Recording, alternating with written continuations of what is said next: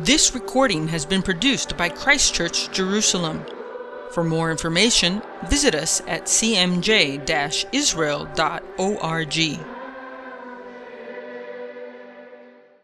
Good evening, brothers and sisters, to Christ Church, Jerusalem, to our evening Bible study, where we are studying the last words of Moses, chapter 21, focusing on Moses' farewell speech to the people of Israel as they are prepared to begin the conquest of the land of Canaan and set up a society that is to reflect the character of God and to be a light to the nations.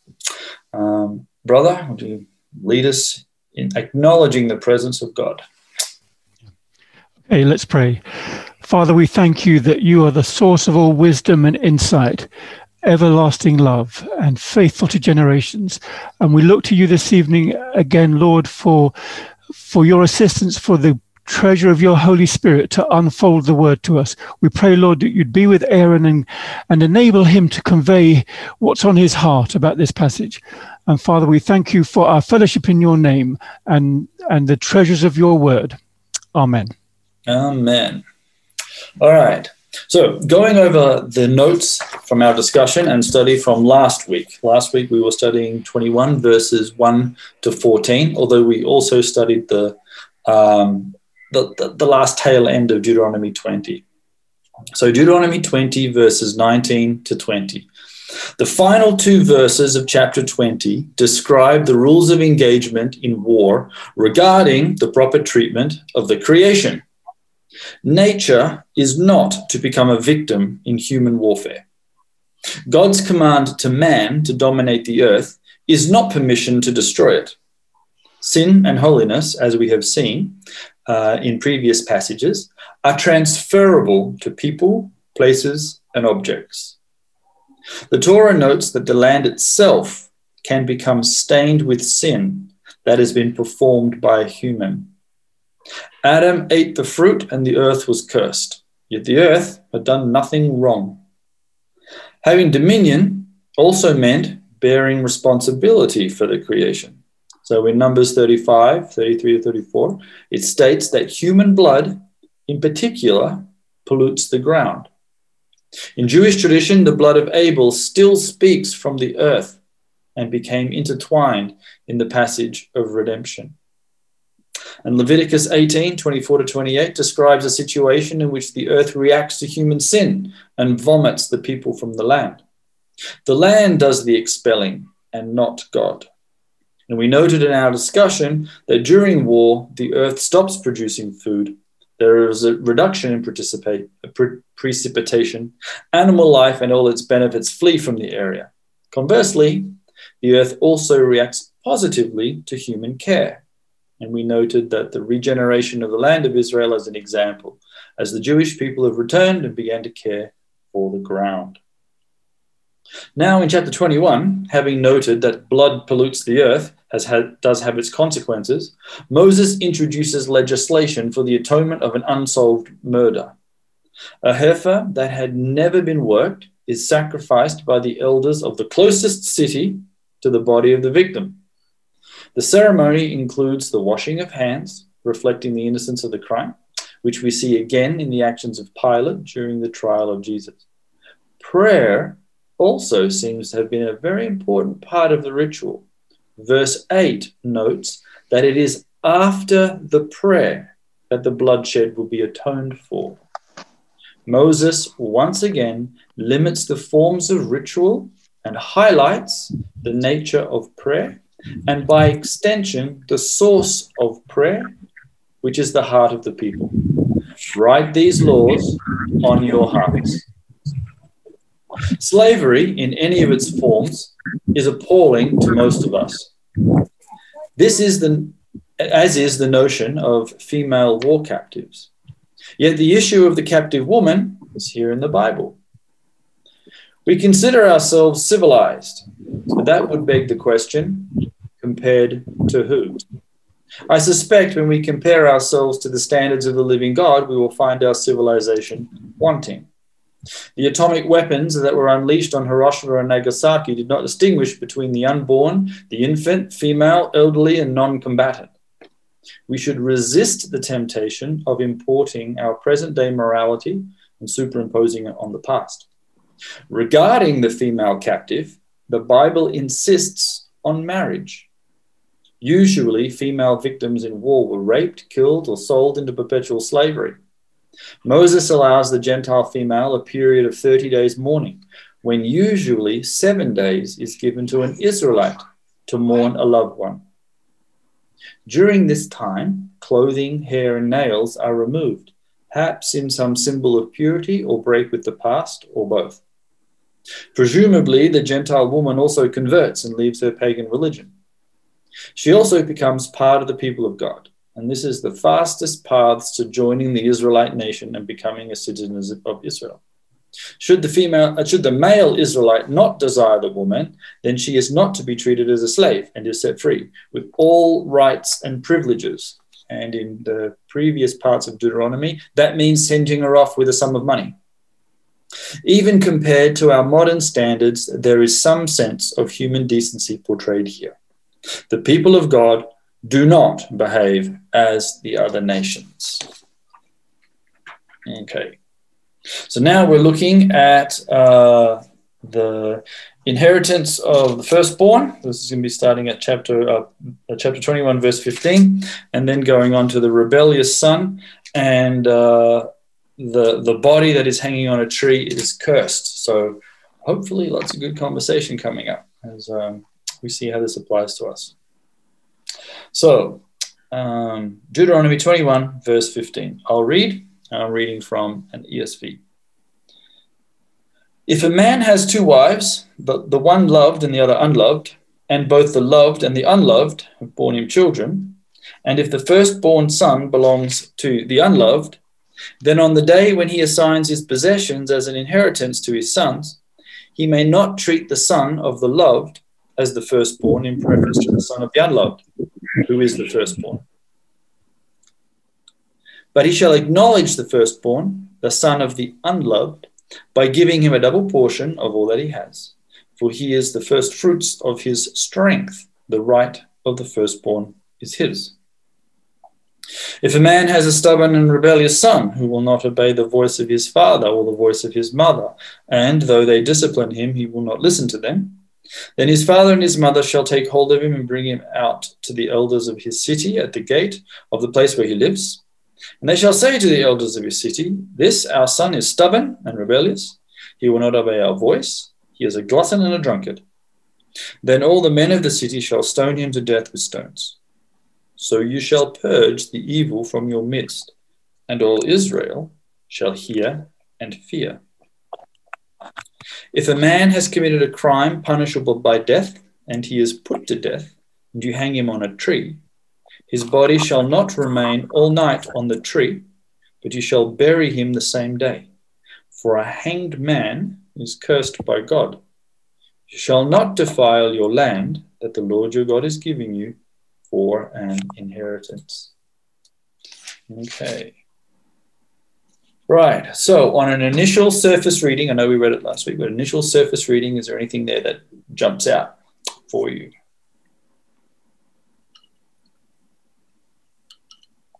Is there anything shocking? Actually, Aaron, one thing, if we went by this today, none of us as sons would be alive today. Exactly.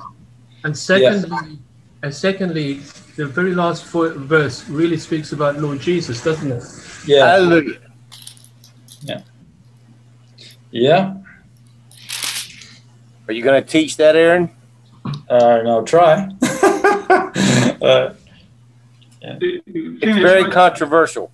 Sure is.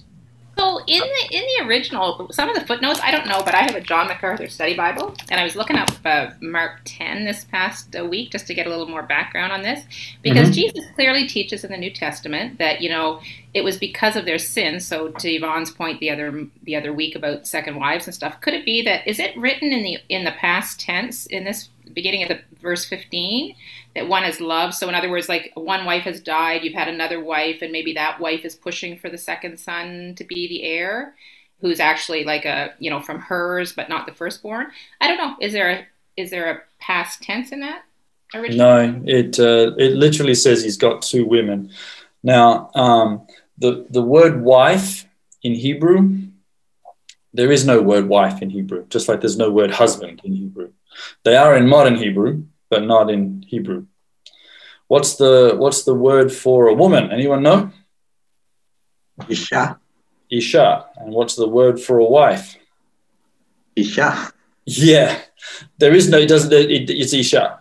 And this one just says Nashim, which is the plural of Isha. He's got 2 of them. And it's not has had. It's not past tense. Has had.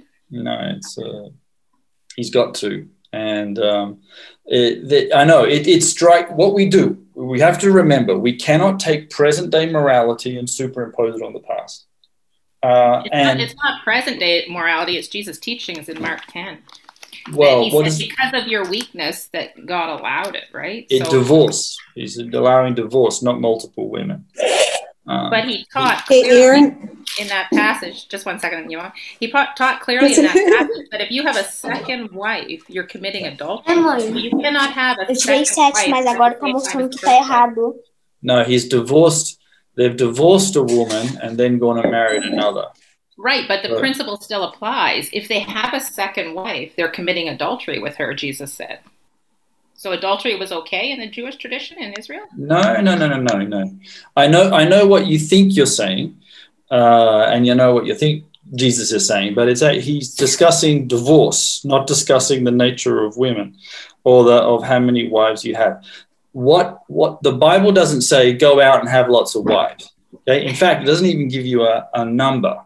Yes, what Jesus is saying is don't get divorced. In Mark 10, verse 6, but from the beginning of creation, God made them male and female. For this reason, a man shall leave his father and mother and be joined to his wife, and the 2 shall become one. It doesn't say threesome. It doesn't say foursome. It doesn't say blah.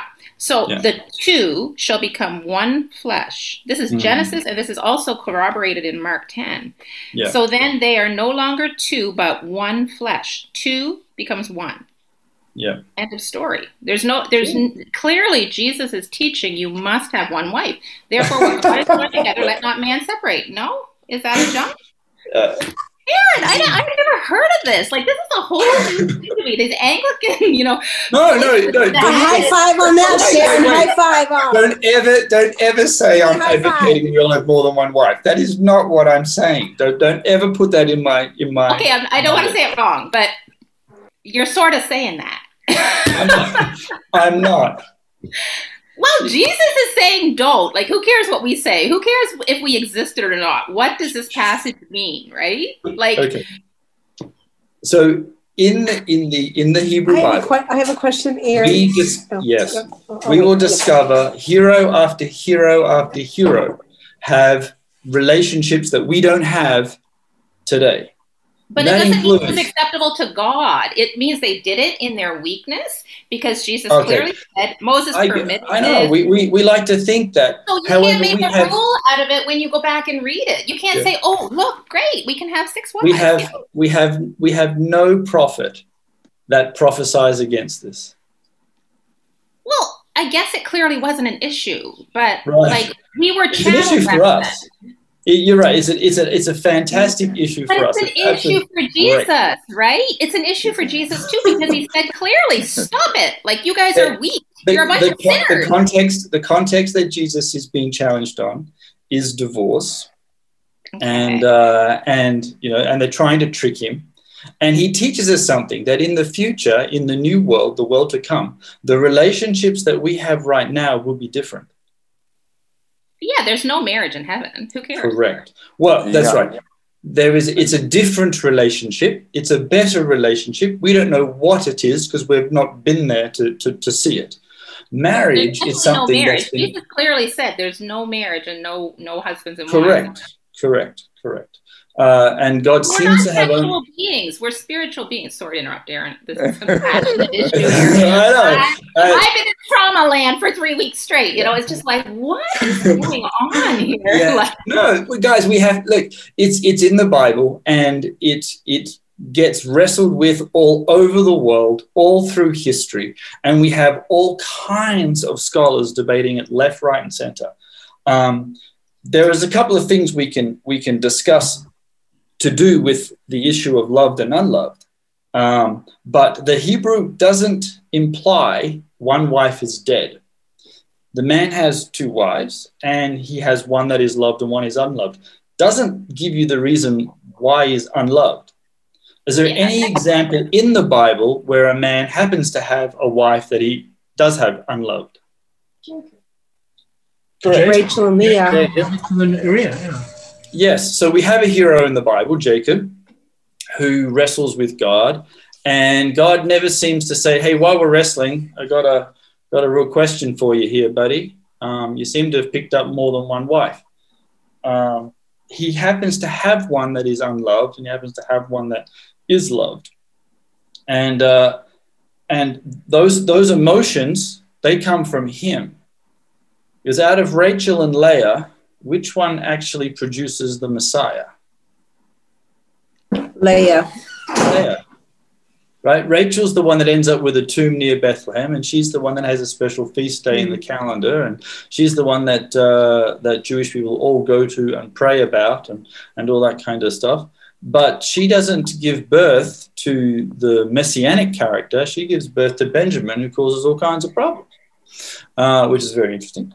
Whereas Leah, the unloved one, gives birth to the messianic line, and the messianic line isn't the firstborn, which is also another issue, especially with this thing. So the Hebrew just doesn't do the word wife like we do the word wife. It just has woman. Same with husband. Okay, the word husband in Hebrew is what? Anyone know? Somebody knows, I'm sure. Baal. Ish. That's right. No, Ish is man. Baal, that's right. Baal Shani, yeah, that's my husband. Baal, yeah. And of course, as soon as we hear the word Baal, people start having, again, apoplectic fits because of a god called Baal. But that's not what the Hebrew word Baal means. In fact, the Israelites called God Baal, because Baal also means Lord. Master.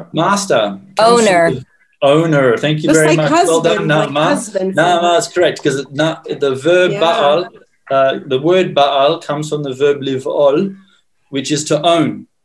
Okay, and so if you're biblical Hebrew, then when someone says this is my Baal, you're saying this is my owner, right? We don't talk about husbands and wives in that way, although there are some cultures on this planet that still do. But that's not the way we use those words now. However, put the Bible back into its context. Try not to make any value judgments. It's really hard. But so there's this man, Ish, and he's got Nashim. He's got two Isha. He's got two Ishot, two females. One is loved and the other unloved. And we have, obviously, any time you've got multiple women inside the house, this cannot possibly be positive. I mean, this is going to cause problems. I don't know of any polygamy arrangements where it works out. And you can see in the Bible, all the wives of our biblical heroes, they don't get on either, right? So there's issues. But he's got two, one loved and one unloved. We have absolutely no idea why that would be. So in biblical society, in Hebrew, in ancient Middle Eastern society, what would be some of the reasons why he would have married an unloved woman? Property. Okay, could be property. For children. Could be he just needs children. Okay. How many children does he Abraham inherits? And also inherited from the brother if the brother dies. Well done, Shimshon. That's right. There's a rule. The Levirate, yeah. Correct. That if his brother dies and his brother has not yet created children, right, for the wife, then what does the brother have to do? All right, he's got to go, and there's actually a story. Goel. Yes, he's got to go and redeem the bride. He's got to give her children and care for them and all that kind of stuff. And you have actually a story in the Bible where people didn't do that and they just kept dying. Okay, do you know whose kids those were? Judah. No, Lamech. Ruth's parents. Ruth's her brother, her mother-in-law, and father-in-law. No, that's one. No, but Shimshon, you know the story, don't you? Yes, yeah. Judah and Tamar. Tamar, yes. Yeah. Judah and Tamar. Onan and the then Selah, the third one. That's right, because they fail to do their duty. You know, they don't like their loved one. And God's like, I don't care what you like or don't like. You've got a responsibility and a job. And you'll care for these people. And he got a little upset with them and ended up killing them. Okay, so we don't know exactly what creates this situation where a man in the biblical days has multiple ladies. How many children does Abraham have? 12. 7. Yes, 12. Okay. He has 2, and then after Sarah dies, he marries a girl called Keturah and proceeds to have another 10. And then when he's dividing up his property, okay, and setting up his inheritances, we discover he's also got concubines. And we don't know why. It just happens to appear. We don't hear about them in any other part of the Bible except for there. Okay? And yet God himself, when talking to Isaac, says, Abraham has kept all of my laws, commandments, statutes, and judgments. And so what we really, really can't do is take our present day morality and put it in on the past. What we need to do is try and just let the Bible speak to us and see what it is we can learn. So we got this guy. He's got ladies, Nashim, and one loved and one loved. And the firstborn belongs to this unloved one. And when he's coming up to just assign his possessions as an inheritance, he has not allowed to treat the son of the loved better than the unloved. He's got to treat the firstborn with some preference. And the firstborn... Can I ask a question based on that? Yes. The firstborn, Ishmael and Isaac. Because although Hagar really wasn't his wife per se, she actually, Ishmael really... Sarah said he would be the son that I will dandle on my knee, in a sense, because she didn't think she'd have her own child. So he was the firstborn. Okay, yes, you're right. What is the firstborn of? Is it the firstborn of the man or is it the firstborn of the woman? Firstborn of the man. Firstborn of the man. Correct. Yeah, and because in these days these men seem to have a plethora of them. If the firstborn of the man, like the woman may have had other children, but if his firstborn, that is the one that actually gets the inheritance, and so normally it describes the firstborn in the names of in the direction of the parent, except when you get to Luke. In the Gospel of Luke, and Mary has her son, what is the description of the son? And Mary had her... Son of Joseph. No, Mary had her firstborn. Yeah. It doesn't say Joseph's firstborn. Yeah. Right? And so Luke is very clear. He knows all these traditions, and he says... that Jesus is Mary's firstborn, and actually gives the woman that honor. Whereas in Hebrew Bible, it's always man. Okay, that the father gets the firstborn. Why? Because fathers don't become fathers until they have the firstborn. The firstborn actually creates the father. Until then, he is not a father, right? And so there's a symbiotic relationship that goes in two ways, where the father influences the son and the sons influence their fathers. So with a loved and an unloved woman, there's obviously going to be problems at home. And he has to make sure, the rule says he's got to acknowledge the firstborn, which is the son of the unloved, and by giving him a double portion for all that he has. For he is the first fruits of his strength, right? The right of the firstborn is his. Aaron, I have a question. I don't want to open a whole Pandora's box, but do it. No, it's just we had Comment an there issue. by Roddy. Yeah. No, it's just we remember we participated in a church for 16 years. Yes. And then the Lord just, opened our vision to, whatever, Hebrew roots and understanding the whole, the Bible is a whole narrative and it being very much grace oriented, and the Old Testament's kind of, in a sense, we've just noticed it was getting worse and worse and we couldn't stay there anymore, and we switched. And after we switched, like 2 months, just while my husband was having the whole COVID thing and he was in the hospital and he wasn't doing very well, we found out that pastor, which had taught us a lot for many, many years, we had grown a lot in the Word, had committed adultery. And it was something that had happened 10 years ago. He was, we've been at the church for 16 years. And it was with a member from the church, and nobody knew about it. But because of a cell phone that was discovered, this whole thing came about. And so we're out of the church, so we have nothing to do with that. But my question is, the church voted. He said, I'll if you guys want me out, I'm out. And it was very shocking because it was somebody that we would never had imagined that would happen. Of course, we all are made of flesh, and our flesh is terrible. And so now the church has voted him. They forgave him, and that they still have him. He will still be the pastor of the church. So this being said, the question is, what constitutes a wife?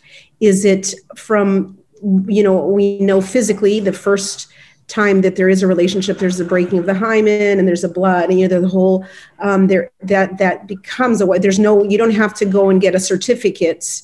That becomes your wife.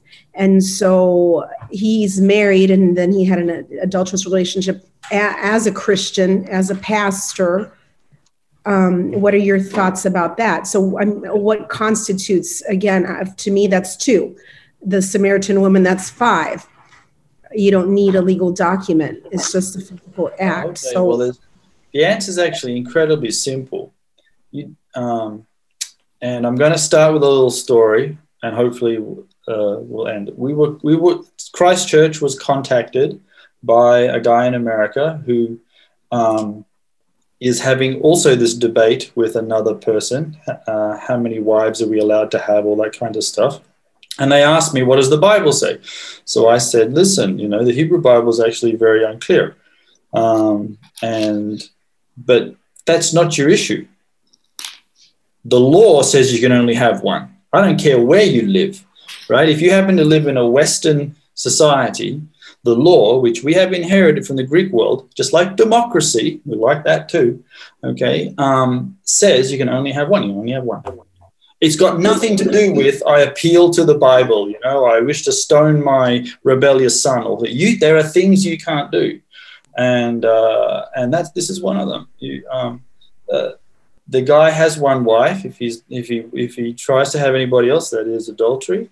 And that's it. That's, if you happen to go and live in Saudi Arabia and you're a Muslim, okay, well, that's a very different thing. And then we actually want to tell you about Jesus, not about discussing about how many wives you've got.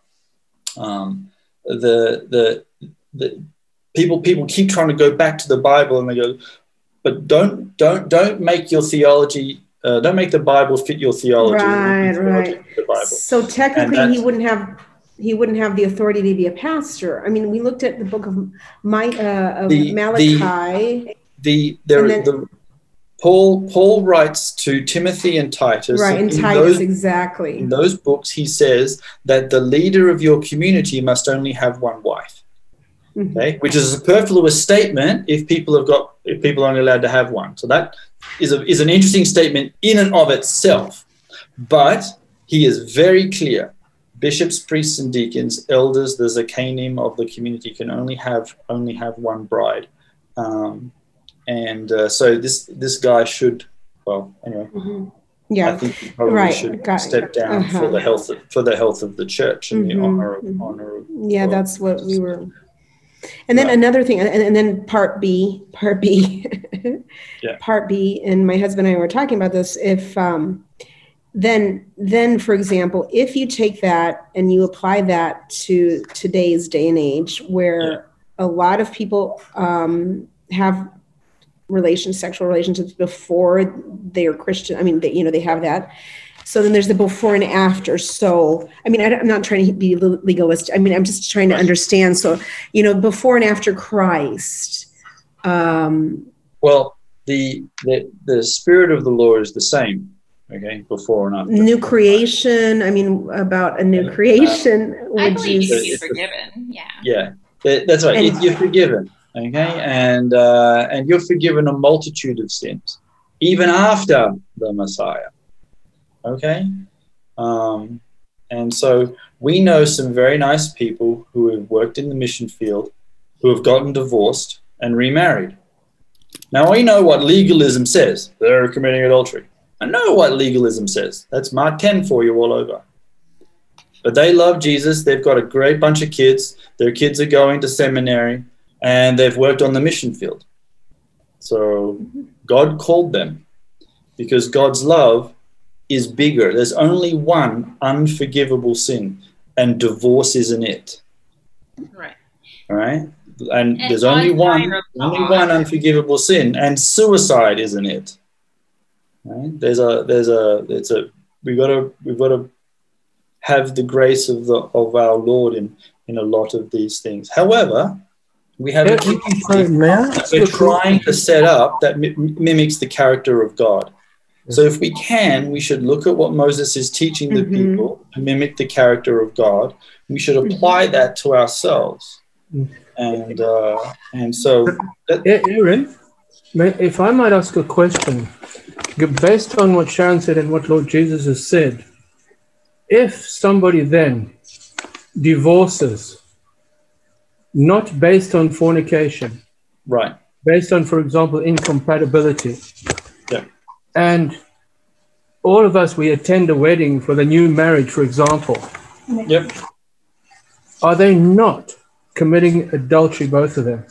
And most likely could be, but is that forgivable? And those attending are actually condoning it, right? Yes, most likely, but is it forgivable? Yes. But yeah, it is forgivable, but how do we get around that? Because I don't know. It's a very good question. I think you still preach the highest principle that Jesus laid out for one man, one woman. That's not going beyond Scripture, Aaron. I think that's obeying Mark 10, which is in principle, but from the beginning of creation, God made them male and female. For this reason, one man shall leave his wife, his father and mother, and be joined to his one wife. The two shall become one. End of story. That's the principle. That's God's best from creation and the definition of marriage as we understand it. And Aaron, one more question. Sorry. Just okay. The idea of annulling a marriage, is that even feasible? Well, it is in the Catholic world. Okay. All right. I really like Sharon's concept. It's real by biblical standard, but when Yeshua said that except for adultery, you should not dissolve a marriage. That means what he's trying to say is that there is consequences for actions. Because I've seen a lot of people try to teach that once you're married, and there is no divorce. And what we're saying is that there will be no consequence for actions. In other words, if a woman goes and commits adultery, then her husband is bound to her and the husband cannot do anything. And that will be a very terrible situation if we bring that in the church. And if we read in the Torah, it doesn't use the same concept for a man. It says if a man is divorced from his wife, the first and he goes and marry another man. If the woman marries another man, it cannot come back to the first man because it will bring guilt on the land. It will pollute the land, and so it's a very interesting thing with the woman because the woman is so special that whatever happens to her can affect the land. And another thing we should put in mind when we are looking at the story in Matthew, when Jesus was discussing with the Pharisees, it was two schools of thought that was in play there, the school of Shammai and the school of Hillel. Shammai believes that you can divorce your wife for any reason.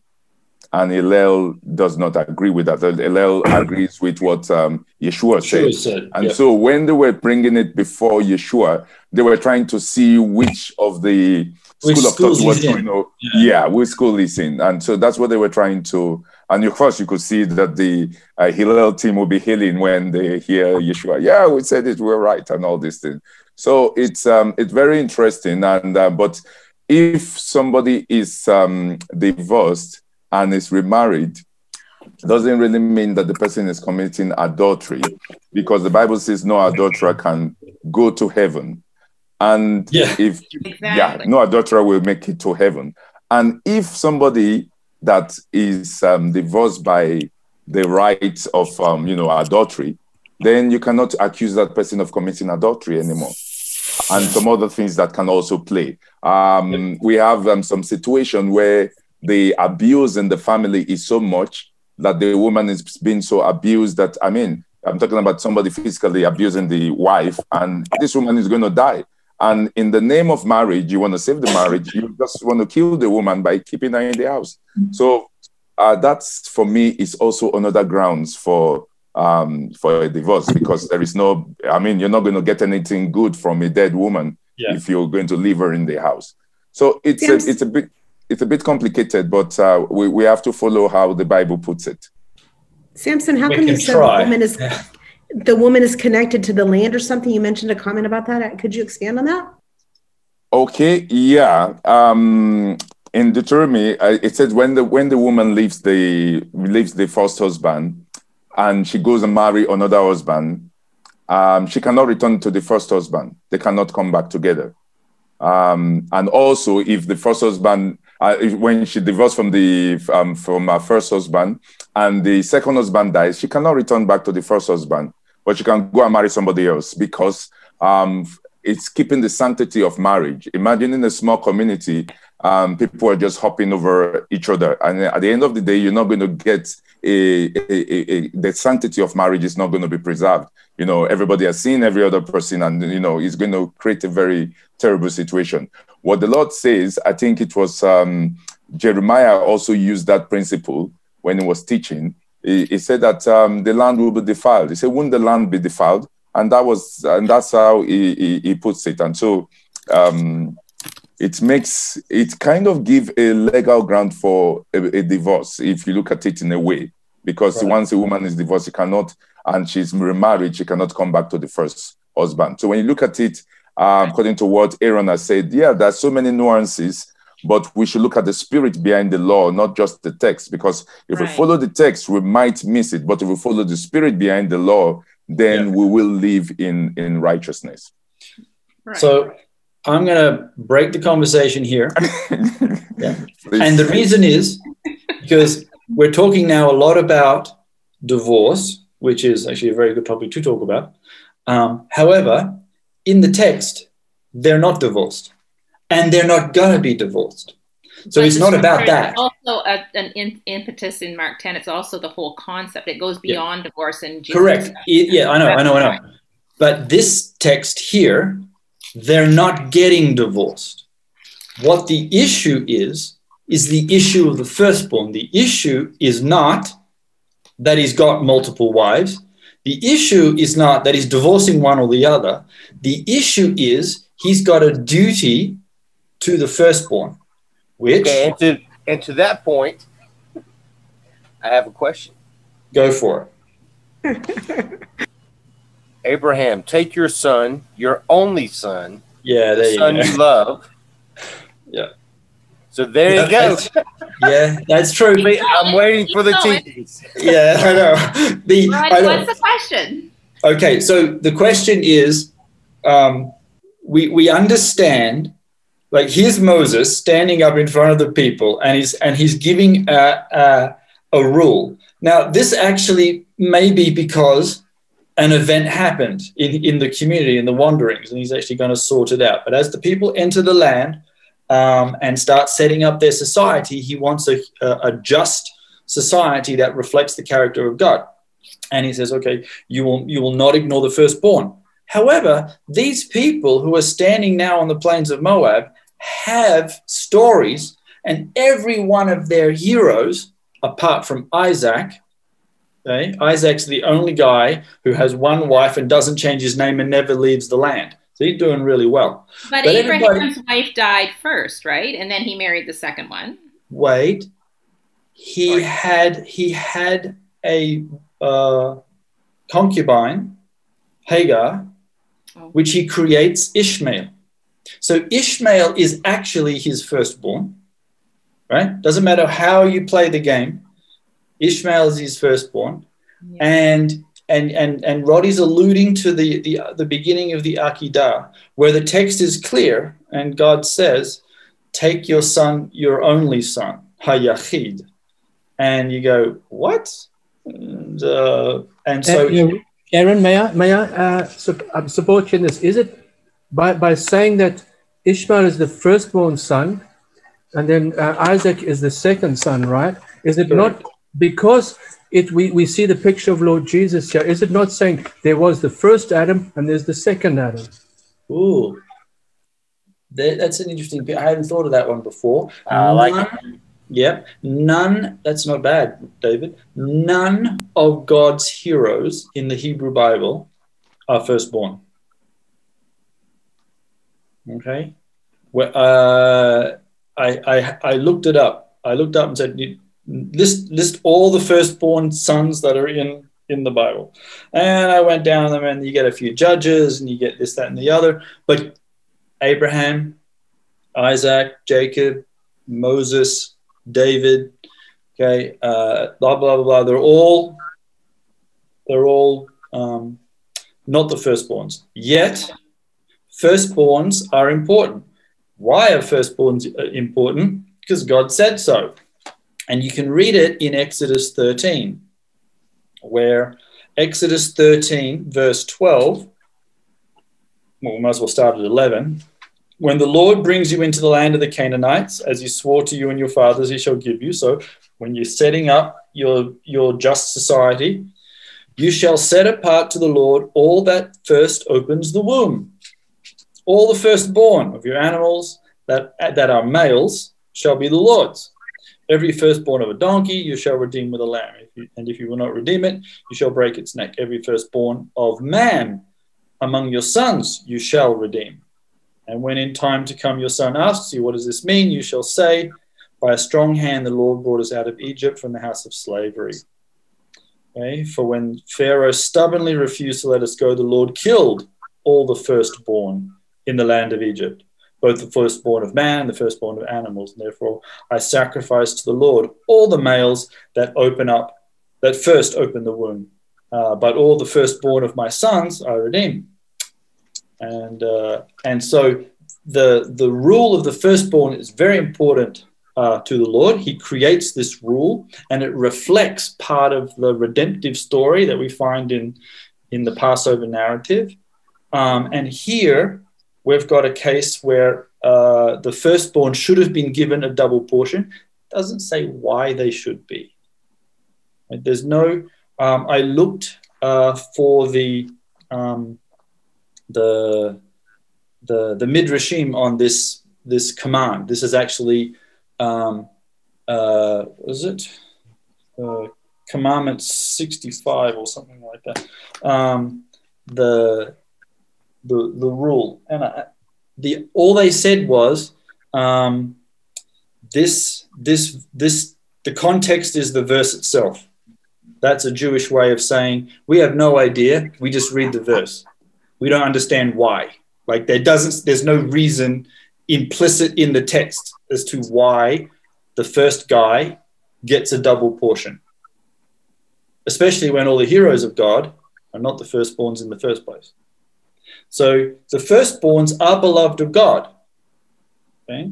They're special. You shall set them apart. But that doesn't mean God actually calls them, which is also an interesting thought.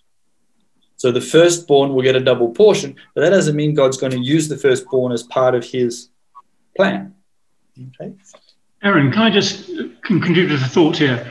Yep. My understanding was that the firstborn had the responsibility to look after the other parts of the family. So they carried the responsibility that they inherit from their father. Therefore, they have a double portion in order to enable them to do that. It could be. There's no textual command that says that, but that probably is the societal behavioral way that the firstborns, that it became about. That, my firstborn son, he's going to inherit the farm and he will provide for the family. He might even be the Goel kinsman redeemer if one of our family members is killed. Maybe not. We might give it to the sixth born if he happens to be a ninja weapons master or something like that. But also, Aaron, wouldn't the firstborn then take over that responsibility to look after all the daughters that weren't married? Yeah, could be. Yep. They had, if he's going to take over the role of the house, he's got a big job, and that includes, marrying off the daughters to good husbands and such like. Would you think there's just a practical side to this? And that is, in most societies, when farms are inherited, or when even amongst Bedouin, I would think there'll just be complete breakup of society if everything was divided equally, and the land normally goes to the oldest or the one who wants to have it in more recent days. Otherwise, so what they do is there's economic instability. You divide up your inheritance by the number of kids plus one, right? So if I've got 4 kids, my inheritance is divided into 5 portions, with the firstborn getting 2 portions. Okay? We don't know the reasons why, but what's interesting here is Moses wants to make sure that the unloved wife, she still gets all her rights. You can't supersede the law just because you prefer one or the other, which is a good lesson, I think, for all of us. And eventually in Numbers, God says about the Levites, they work for me now. Normally, the firstborn belong to the Lord, and everybody's got to dedicate them to the Lord. If you don't give them to the Lord, you have to buy them back. But in Numbers, God says, the Levites are mine. Okay, everybody else can keep the firstborn, but the Levites are mine. That's Numbers 3:12. What happens if you haven't got any sons? What's the rule, guys? Anyone remember? Daughters inherit. The daughters of, Yeah, that's 5. Yeah, the 5 daughters of Zelophehad, which we read about in Numbers 30, is that this just society does not forget women. This was a big shift in the Middle East, okay? Women could inherit. Oh my gosh. Now, and so you end up with this discussion in Numbers. Numbers 30 is the daughters of Zelophehad. What's interesting about that is it does reflect Moses' and Aaron's character. Zelophehad goes to Moses and Aaron and says, I don't have any sons. Do my daughters inherit? And Moses and Aaron respond in their usual way. We don't know. We'll go ask God. They go into the tent of meeting and God gives them a description. I really like in Numbers that whenever Moses and Aaron get asked a question, they usually respond with, we have no idea. We'll go ask God.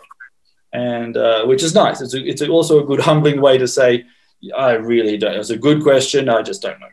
And but God gives women rights, and here again, He makes sure that even an unloved woman who we have no clue how she got to be in her position, but she will not be forgotten. And the firstborn. However, just because you are the firstborn and you get large chunks of money upon inheritance, that does not mean that A, all things go swimmingly, or B, that God's actually going to use you. Because when you get into the narrative about our biblical heroes, we discover that they are not the firstborn. And what do the firstborn have a tendency to do with the rest of their brothers? Anyone know? Bully him around, Patty. Bully them around, okay. Okay, who is the firstborn of Adam? A very Cain. nice man. Yes, Cain. What does Cain do? What does the firstborn do to the secondborn? Kills him. Yes. So when Jacob, who is not the firstborn, steals his birthright from the firstborn, what does Esau say he's going to do? Kill him. Yeah. Okay. The firstborn seem to have a real issue in biblical stories. Yet God uses the non-firstborn. He takes special care of the firstborn, and this is a reflection of His sovereign redemption from Exodus, where He slew the firstborn. But just because you are not the firstborn doesn't mean you are not important or valuable to God, because you are. And in fact, He chooses usually not the firstborn. Out of the sons of... Any recollection? I mean, anything we can gather from why that is so? I object to Jacob stealing. I don't agree with that. Yeah. I second that. So. Okay. All right. Could the answer to your question be that God wants people to be in leadership who love Him fully with a complete heart, and not necessarily by legal right of being the firstborn? That could be it. Moses is in the way he writes the Torah is always trying to make sure it's a heart issue, not by ignoring ritual, but by making sure that the heart actually has a superior place. Just like in the atonement for murder, it's written deliberately in Hebrew that only after the prayer then you get atonement. Not the washing of the hands, not the breaking of the heifer's neck, but it's the prayer. Not sure. I did like your comment, David, on Isaac being an only son, which was actually quite a good comment there. I have to remember that one. Aaron, these discussions about the firstborn are interesting. Just to remember that Moses wasn't the firstborn; Aaron was. Yes. Correct. Yes, Moses is the firstborn. Aaron is the firstborn, and he gets to become high priest. That's great, but he also blows it with the golden calf. And his first kids end up getting burnt up in fire. So they don't do very well. The firstborn of Jacob, anyone know his name? Reuben. Reuben. With his mother, the concubine. Correct. His son. And the next one is Shimon, and the next one Levi, and the next one Judah. Judah. So, yes, Judah is actually number 4, and yet he is the one that actually ends up having Messiah. The text doesn't say why, other that comments on the text do. Jewish exegetes say Reuben lost his birthright or his status as firstborn. Not that he physically does not become the firstborn, when he did not save Joseph. He was supposed to protect the family, as Neville says, and he doesn't, and so you're done. And then Shimon and Levi murder an entire town because they're annoyed over the treatment of their sister. Dinah. And Jacob is incredibly angry with them, and ends up saying some nasty things. And so Shimon ends up with very reduced territory in the middle of nowhere, and Levi gets no territory at all. And then so the next one after them is Judah, and while his kids have some issues, he ends up being able to hold on to the Messiah. Okay. But it's interesting, Aaron, the names of the sons. I know the first names weren't very, very positive, and then Judah, it's praise. So, the names. Well, Levi's a nice name. My heart, that's a nice one. Oh, that's true. Shimon, that's oil. Simeon, and Reuven, shepherd. They're good names. They are. They're all good names. I mean, my favorite's actually Issachar. There is a reward, but you don't hear much about him. Okay, so now that we've figured out that the firstborn have a place, but God still often chooses other children, and the firstborn tend to belong to the man. However, when you get to Jesus, the text deliberately says this is Mary's firstborn, which is not what you find in the Bible. Okay. Right, but just accurate, right? Because it wasn't Joseph's son, right? So it's A wasn't Joseph's son and not his firstborn. So it's just a physical reality, really. Physical reality. So we have a rebellious son in verse 18. This is interesting. So a man has a stubborn and a rebellious son who will not obey the voice of his father or mother.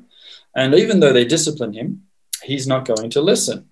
So then his father and mother, they'll take hold of him, bring him till the elders of the city gate where he lives. And they shall say to the elders of the city, this is our son is stubborn and he is rebellious.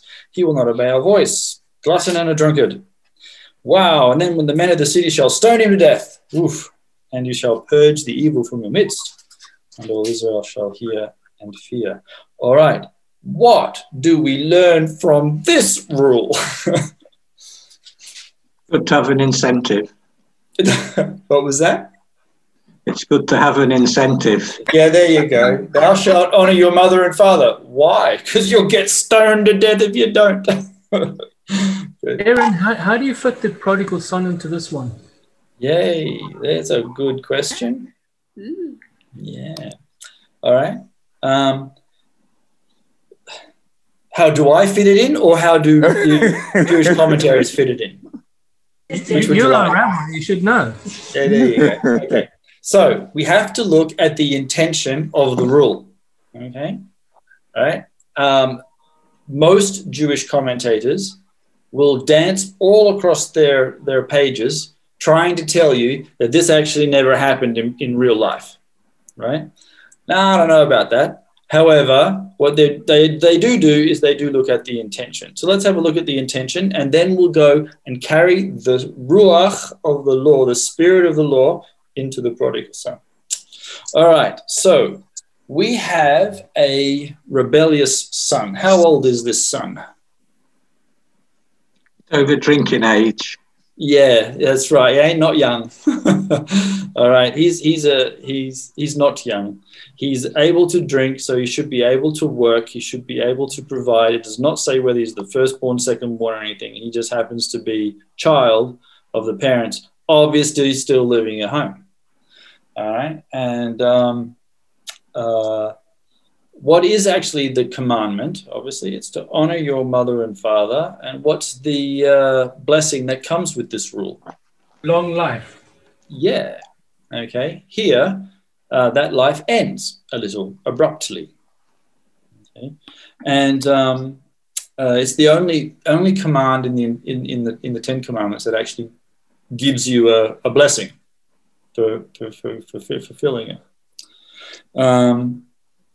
So we don't know why the son is rebellious. Has anybody got any idea why such a son would do, why he would be rebellious? The text just does not say. So you would have to make it up. The text gives you, gives you a few hints. He won't listen to his parents. He's obviously throwing his money away, drinking himself insensibly, and has become a glutton. So he consumes probably way more than he needs. So we could assume he is also not very generous. We could also assume from the Proverbs that wine is a mocker and beer is a brawler. This guy probably also gets into bar fights. He's probably a bit of a terror around town. He's probably, who knows who this guy is? He could be a gang leader for all we know. But very self-indulgent. And what's the danger to the community? Hurting others. Yeah, he could influence others. And so what did the community do? They purge the evil from within the community. Now, what is the positive side of that negative command? Yira. Deterrent. Deterrent. Yeah. Fear. Okay. Fear. Fear. Yeah. Okay. And it stops bad behavior replicating. Our societies don't do this. We never purge anything wrong from anything. And where does that leave us? Look around. Yeah. So more wrongdoings. Yes. So while we do not have a rule in our society that says we can do this, the Jewish people, commentators, will say they never did this. Let's look at the spiritual implications of purging evil from our communities. Okay? Because if we do not do this, if there is something wrong in our community and we do not highlight it, we do not try and correct it, we do not try and change it, then it will eat the community. What would be the best result of a rebellious son? This is a negative result. We take him out and stone him. What's the best result? Teshuvah. Which means what? Turning around, turning back to God, repentance. Right. Going back to your original spot, okay, which would have been what? Instead of a rebellious son, what would it be? Obedient son. And back in the family. And so back to the prodigal son. What do you see there? Truth. Yeah, you see the rule the way it's meant to be put into practice. I don't want a rebellious son. I want a good son. My rebellious son doesn't listen to me. Prodigal son does. Somehow the prodigal son came to his senses, as you know, and we would like this rebellious son to come to his senses. But in this case, he doesn't. So there is a spiritual discipline for identifying evil within the community, something that's wrong, that cannot be allowed to fester, that can't be allowed to grow. And in the church, what would that be? What would be an example of this, of something wrong inside the church that really shouldn't be there to be allowed to fester and brew and take over? Division. You can suspend somebody or defrock the person. Okay, that would be the result, of something. Selfish ambition. Sorry, sir? Selfish ambition. Yep, selfish ambition. Yeah, we shouldn't have that. Okay. Bad doctrine. Too often we allow bad doctrine to sit in our churches unchallenged. No one, even our corrective instruments fail. Those of us who have been doing a diaconal course know that nothing in the Anglican worlds of our discipline measures ever seem to work. And so in the Anglican Church, we went out of control, and we've allowed bad doctrine to run rampant. We shouldn't have done that. We should have purged the bad doctrine, and which would mean, as I think Shimshon was saying, some defrocking, some expulsions from the community. Even Paul, in some of his letters, actually expelled people from the community. He didn't stone them. He didn't kill them. You can't be here. This is actually dangerous for the body, for you guys to actually remain around. So I think the spiritual intention here is, identify the evil, look for teshuvah, look for a way to restore the son to the family, look for some way to fix the bad doctrine, the problem, the issue that's in our community. But if we can't, then it can't stay there either, right? People are going to look at the church. People are going to look at our churches. People are going to look at our communities, and they're going to see how we behave and what's inside us. And don't worry, they'll see. Right? They will find out, and they will broadcast it on social media, and it will be there for all the world to see. So yeah, apostasy. We may as well, just say, if you've lost your faith, time to pull the collar off and quit. Hey, Aaron, I have a quick comment. When during Abraham, as things were just getting worse, and the Lord said he was going to basically go down to Sodom and Gomorrah and pretty much wipe everyone out. He interceded, and there was, oh gosh, who else was interceding? I forgot the other example. But then when God said to Noah, I'm going to wipe everyone out, it's just gotten to the point of no return. All flesh has been corrupt. That Noah didn't intercede like he was a just man in his generation. There's those rabbinical comments as Noah could have done more. He didn't intercede for his people like Abraham, and I forgot the other example. So Jewish exegetes on Noah say he is the worst evangelist ever. I mean, he's building a boat. It takes him hundreds of years. He's got lots of time to try and convince people that things are doing wrong and you want to come with me on our boat for salvation. No one comes. So they say, boy, this guy's the worst missionary ever. I mean, this is really bad. Even excluding Job? Yeah, that's that's a very interesting book, though. Yeah, but because Abraham's always interceding, and what was the other example that they use? It's like Moses intercedes. Oh yeah, Moses. It's Moses and Abraham, and then Noah. He got like a negative scorecard on his report card. Yeah, right. Yet he is the only person in the Bible that is called righteous. The caveat is they twist it to say in his generation, meaning if he was in our generation, the guy would be just be loser. Normal. Right? And you go, oh, for crying out loud. Okay, but that is one way of reading it, and that's fair enough. Okay, but I think it's not right, because they're making an argument out of silence. Yeah, that is really an unsafe thing to do. Yeah. Well, that's most of Midrash is based on silence. So we could definitely pray for those that are rebellious. That's, I guess, my point is intercession. Should. Intercession is the key. Yeah. There is this rule, and this rule is, for a godly society to make sure that evil is challenged. It does not go unchallenged. And it's not allowed to fester. It's not allowed to brew. It's not allowed to expand. It's not allowed to leaven, to rot the one rotten Apple to ruin the bunch. Doesn't mean we run around and kill people. No, that's not allowed in any of our societies. Although some societies in the Middle East do that.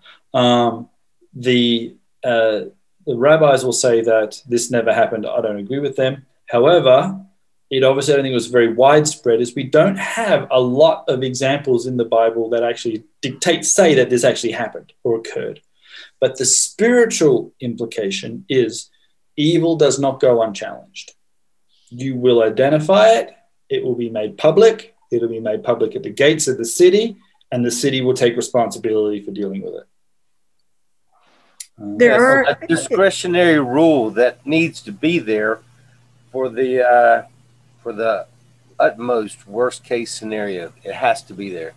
Right. So this could be for the worst case scenario. Yeah. It has to be there, and God knows this. It has to. Yeah.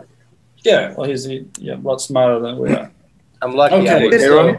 Yes, sir. The only other similar rule that has a similar connotation with this is when somebody in the family has gone into idolatry, has gone into worship of idol. You know, it's very similar with what is given here. Yeah, that was the previous passages that once if you discover idolatry within your family, the family have to take care of it. Yeah. Here you've got that's right. It's a similar idea, but the evil has to be challenged. And if we had a lot more braver people, then we would probably have challenged evil a long time ago, and it would be good for our communities. Okay, it's a good example of this. I'll try and say it quickly, but in the Isle of Man, they have very good rules. And they used to have the birch, which was given to really wayward kids. The fact is that they never used it in over 200 years. There wasn't a documented case. But my grandfather's friend, who was the first Deemster of the island, who was like the top judge of the island, had to go to the Court of Human Rights in Europe because they were hell-bent on taking away this birching of kids, which they enforced on the Isle of Man. And within a year, the kids were, acting up as hooligans in a way they never had before, like they are in Britain. Yeah. So birch is the stick, correct? Yeah, it's like a birch stick, but as I say, it was just a deterrent. It was never used, and it was really a very effective deterrent that stopped hooliganism on this small island. Well, I think those of us who are not young. We remember that when we went to school, we had a thing called the cane. Everyone ever had that? And Grandma had a switch. Yeah. Yep, canes. And look, I had it, and I think I turned out okay. And the rod and spoil the child, they say. That's right, yeah. I'm not scarred for life. I'm not hobbling. Yeah. I'm not missing one limb. And I look back at my schooling and usually think of it fondly. I don't think of that. I think of bullying or other stuff, not the cane. Yeah, my father was a teacher, and then he was in the process of when they were taking it out because they said that that the school didn't have the authority that only the parents have the authority to use the rod or the switch or the paddle, and so. Yeah. It got taken away. And I think, Roddy, you're right. This is a worst case scenario, and it has to be in there. And if they had taken it out, society would be different. Spiritually, we should challenge evil and not let it be gotten away with. Purge evil is a better word. Not purge evil, yeah. Purge evil. So not just challenge it, but get rid of it. Yeah. All right. So the man hanging on a tree. Okay. If a man has committed a crime punishable by death and he is put to death and you hang him on a tree, his body is not allowed to remain on the tree all night, okay, but you shall bury him on the same day because a hanged man is cursed by God. You shall not defile your land that the Lord your God is giving you for an inheritance. All right. So I'm going to assume most of us know the New Testament connotation for this verse or New Testament use of this verse. Yes? Yes. Yep. You know where it's from, guys? Right? It's Galatians. Paul uses it in discussing that Jesus had become a type of curse for a man who hangs on a tree is cursed.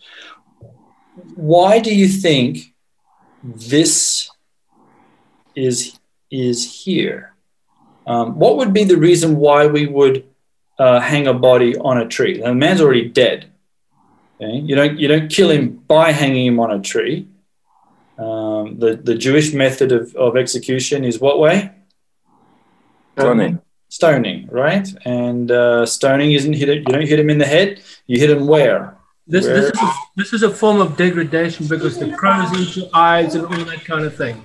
Yeah, this is an extra piece of punishment that it sends a very imaging, very strong message. Yes, you stone the chest, you crush the heart, not the head. Okay. And so why do they put the body on a tree? Because, as David says, they're trying to send a message. And the message is only allowed to be up there for a limited period of time.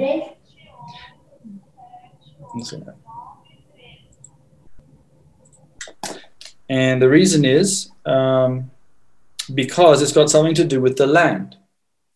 If you left the body on the tree, the land becomes defiled, which we have already noted in Numbers and in this chapter, that blood on the land pollutes the land. The land is not allowed to be defiled. The land and the people have a symbiotic relationship. In fact, I was reading one of the Psalms, 85, I think, and all the time in that Psalm, the people and the land are paired simultaneously. God is going to save the people and redeem the land. He's going to give justice to the people and righteousness for the land. And it's interesting that they have a symbiotic relationship. Okay, so it seems that Israel and the land have an even greater symbiotic relationship. Yeah, as both the people of God and the land given to them as an inheritance, of which God repeatedly also says, "This is mine." So we understand that a man has committed a capital crime. Okay, we have to punish him. For some reason, it is such a horrific crime that we want to send out a warning, and we involve some sort of degradation. We really punish him, his memory, and all that kind of stuff. So we put him in a prominent place, but we can't leave him there all day for the sake of the land. So what's this idea about a curse then? Why would a dead body hanging on a tree invoke God's curse? What do you think, guys? Blood dripping into the ground, potentially. Well, if that was what we were worried about, we wouldn't have shoved him up there in the first place. One would hope. Created in the image of God. Could be. If the rule was we don't want to mar and disfigure human bodies, then surely the rule should have been don't hang a man on a tree. Period. Just kill him, okay? We understand he's a murderer or whatever. He's got the death penalty, okay? We kill him and bury the guy, right? We're done. But it appears that we do have incidences where we hang bodies on trees. Yes, we could say that this is just a foreshadow of the Messiah, but that would make God utilitarian, which he is not. So there has to be some other explanation. But there is this interesting thing where this man is cursed. And the word there is kalat Elohim, cursed of God.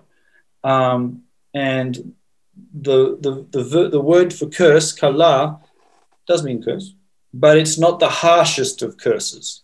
There really is another word as well. Okay, and that's arav, and that's the one you see in Genesis, where God says, "If you bless, I will bless, but if you kala, I'll arav." Okay, I will do the much tougher one. Okay? Aaron, yeah. May I ask a question in relation to this? When Lord Jesus confirms that he's going to the type of death he's going to suffer is that he'll be lifted up. This is exactly, so when the apostles understood that, this is the verse that they would know about. Yes, most likely. Yeah, because they actually refer to it, right?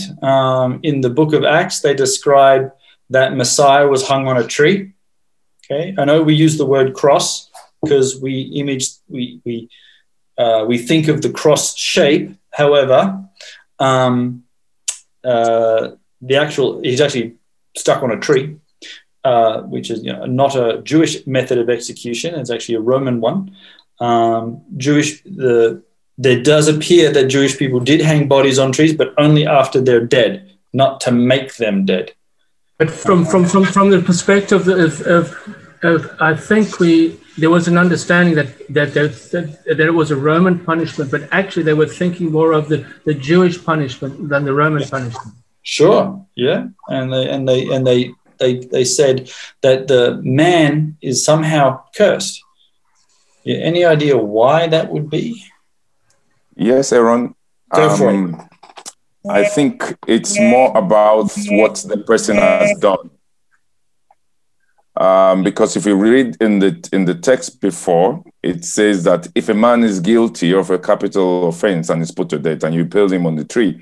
So what that offense that he committed, it must be so bad that the people put him on a tree to show that because of what he has done, he is cursed of God. So that everyone will see, and it serves as a deterrent. They don't go that path anymore. So when they see that this person is cursed of God, then whatever that person did that make him to be put to death becomes a stigma that nobody wants to associate themselves with. Yep. And it also, because the rule is he's not allowed to stay there, you got to bury him the same day. The text in the New Testament and the Gospels, they rush out to bury him before the day ends, right? They don't want to leave him up there. Yes, yeah.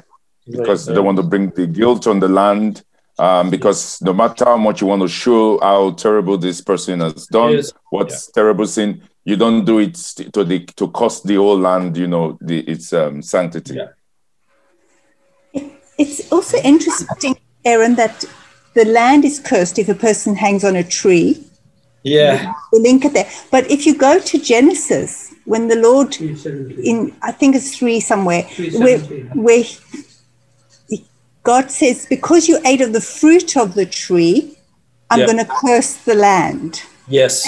And I'm not saying there is a link, but it's very interesting that here's this tree that they shouldn't have eaten on. Now somebody's hung on a tree. Yeah. And the land gets cursed. Yep. And that tree was the tree of life. Yes. And obviously Yeshua's cross is a tree of life. And, all those, there's lots of images where we can go to town on the spiritual crossovers. And they're all there because the New Testament writers all looked for them, and they all found them, and many of them quote this verse to describe how Jesus took upon ourselves the curse and all those kinds of things. So we'd be cutting off our nose to spite our face. If we're going to inherit the land and we put him on a tree, and it's going to curse the land, if we don't take the body down, then we're simply cursing our inheritance. Mm-hmm. Yeah. Yeah. And it's also have a parallelism with the person that is being flogged. Somebody should not be flogged more than 40 strokes, or else that person becomes vile to his brothers. And so somebody should not hang on the tree overnight, or the land becomes defiled. So all of our discussion is excellent, but we still can't figure out why the man gets cursed. I mean, it could be, as Shimshon said, because he's done something so bad, like idolatry or whatever his capital sin was that was so bad that it's an affront to the living God. And so he's the type of guy we shove on the tree.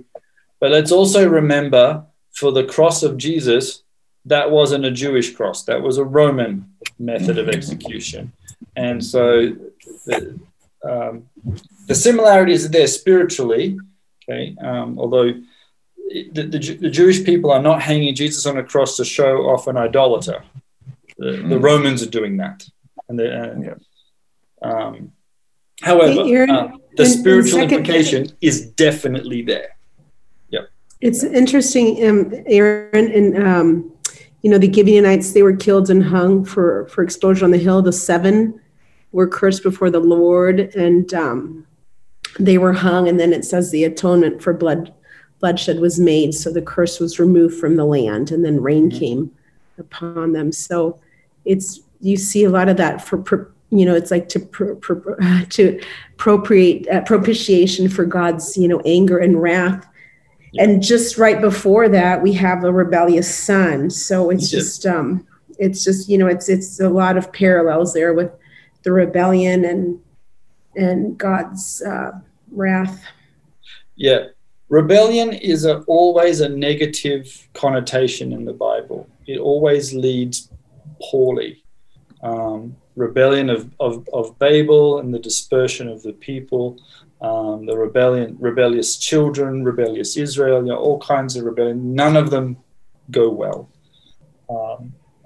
It's something that we should, if we can, do our best to avoid. As Paul Aaron, says, you have compound conditions here. Yeah.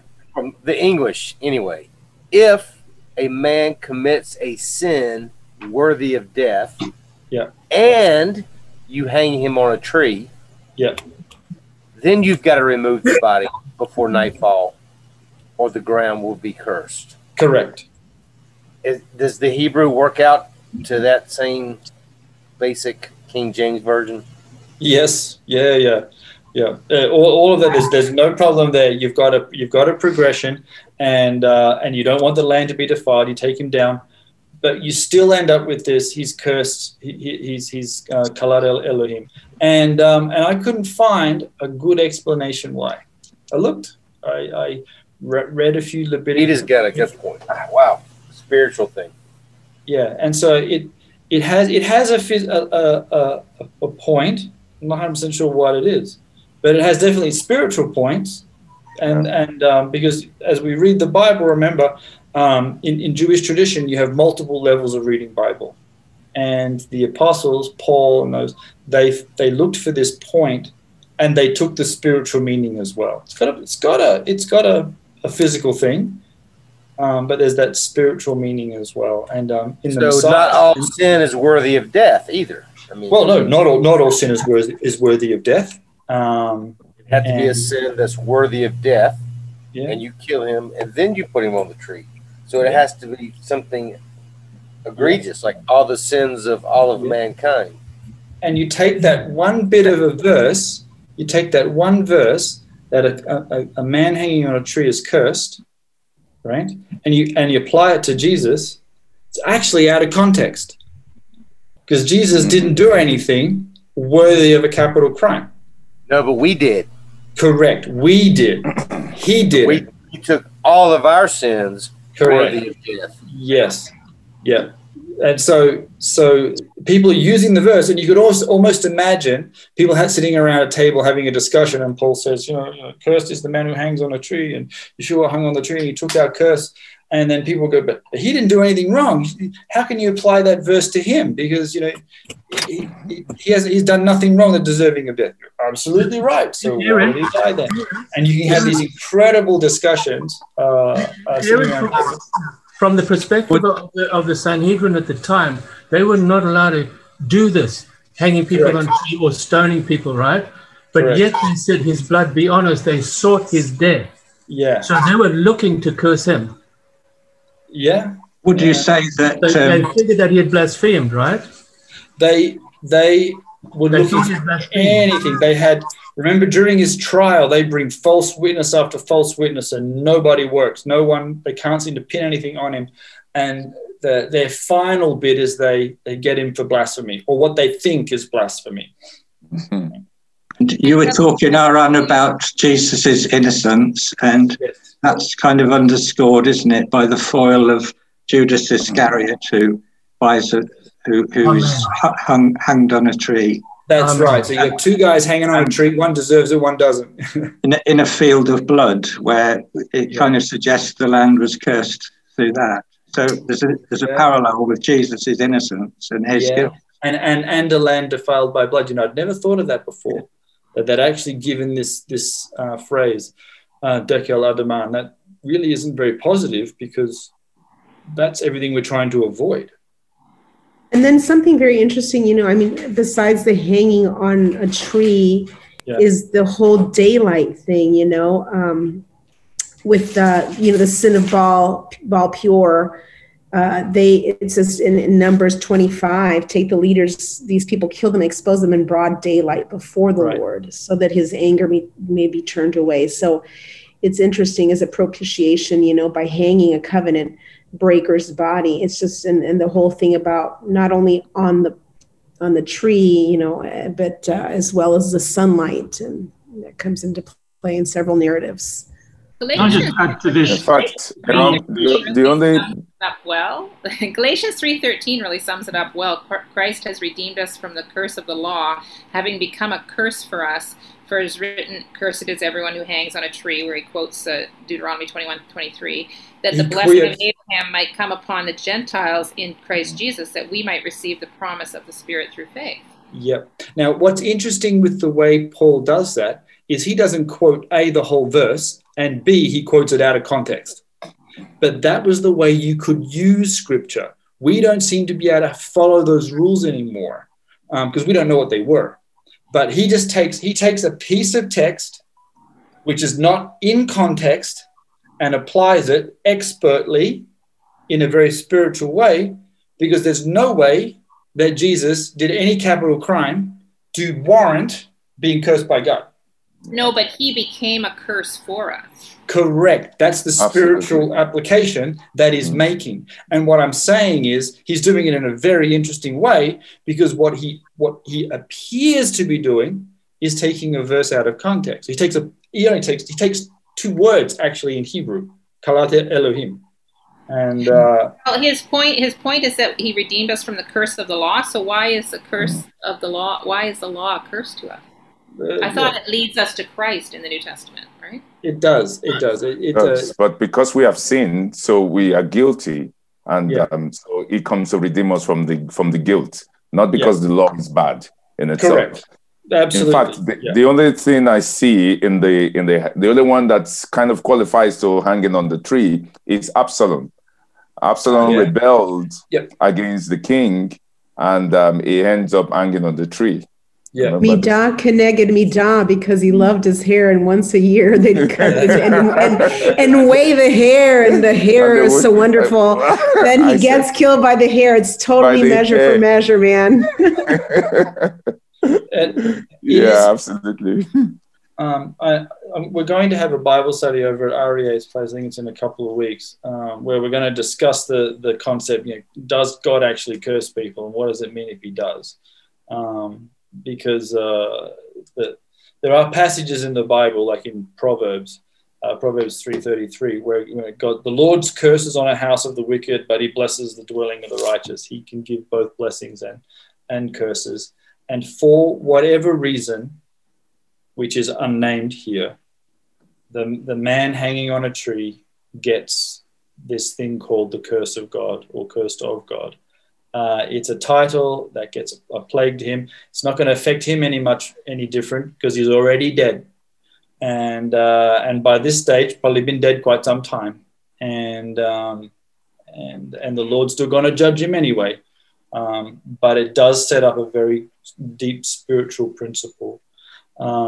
Again, as Moses is reflecting to the people of Israel, you do get that sense that the people in the land have some sort of very, very powerful symbiotic relationship, and that they have to be careful in all of their doings. Hey, Aaron, for both a blessing and a curse. Yeah, and then I was thinking about the blessing and the curse. Moses, of course, towards the end of his life, his blessings and curses. Blessings if you obey, curses if you don't obey. Joshua, same thing. Towards the end of his life, you choose. Me and my family, we're gonna follow the Lord. We choose life. And then it's interesting, because if you take that blessings and curses at the beginning of Jesus's ministry, his public ministry, he does all of the blessings, the Beatitudes. Blessed are you. So it's kingdom characteristics if you obey the law, if you obey the word. And then at the end of his public ministry, which is, I think, Matthew 24 or 28, I have to check. But then again, he says, woe to you. So it's blessings and curses. So he starts his public ministry with the blessings, if you obey, and then he ends his public ministry on the woes. And there's 8 of them, and I think they're parallel one to the other. So it's very interesting. As the gospel writer tees it up that way. Yeah, exactly. So you have at the end of each of these, the patriarchs, and then you go into with Jesus, same thing at the end. Be careful, woe to you if you don't. But also by saying choose life. Life is in the blood. Lord Jesus shed his blood for us, so he's now given us that life, that exact life that we love. That's another good spiritual application of that life is in the blood. And blood for blood. Be careful with blood on the ground. And without the shedding of blood, there's no remission of sins. There's a lot of that. Yeah, good one, David. I have to write all these down. All right. Do you think when Jesus said, blessed are the meek, for they shall inherit Haaretz, he meant the land rather than the earth? What are you talking? That a theological question for me now, is it? Okay.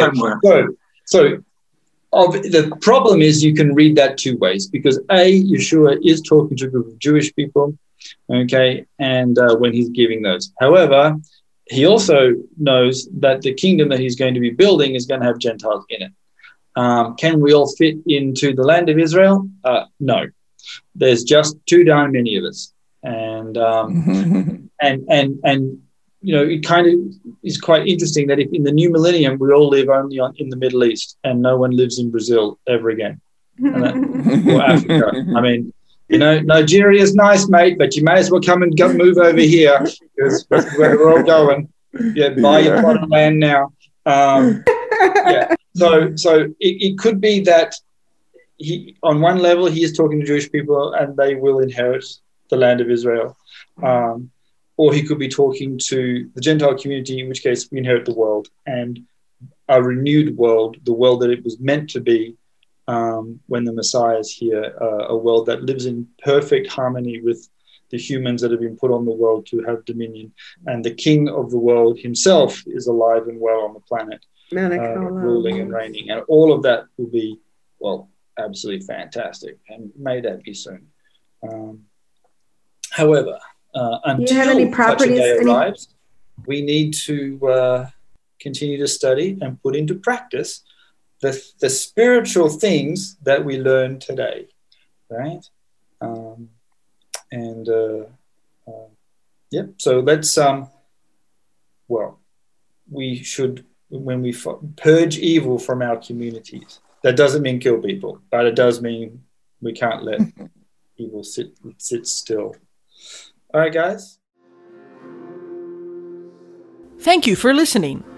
If you've been blessed by this teaching, let us know by leaving a comment on our Facebook page, on SoundCloud, or by leaving a review in Apple Podcasts. You can offer practical support by giving a donation at christchurchjerusalem.org. Thank you, and blessings from the City of the King.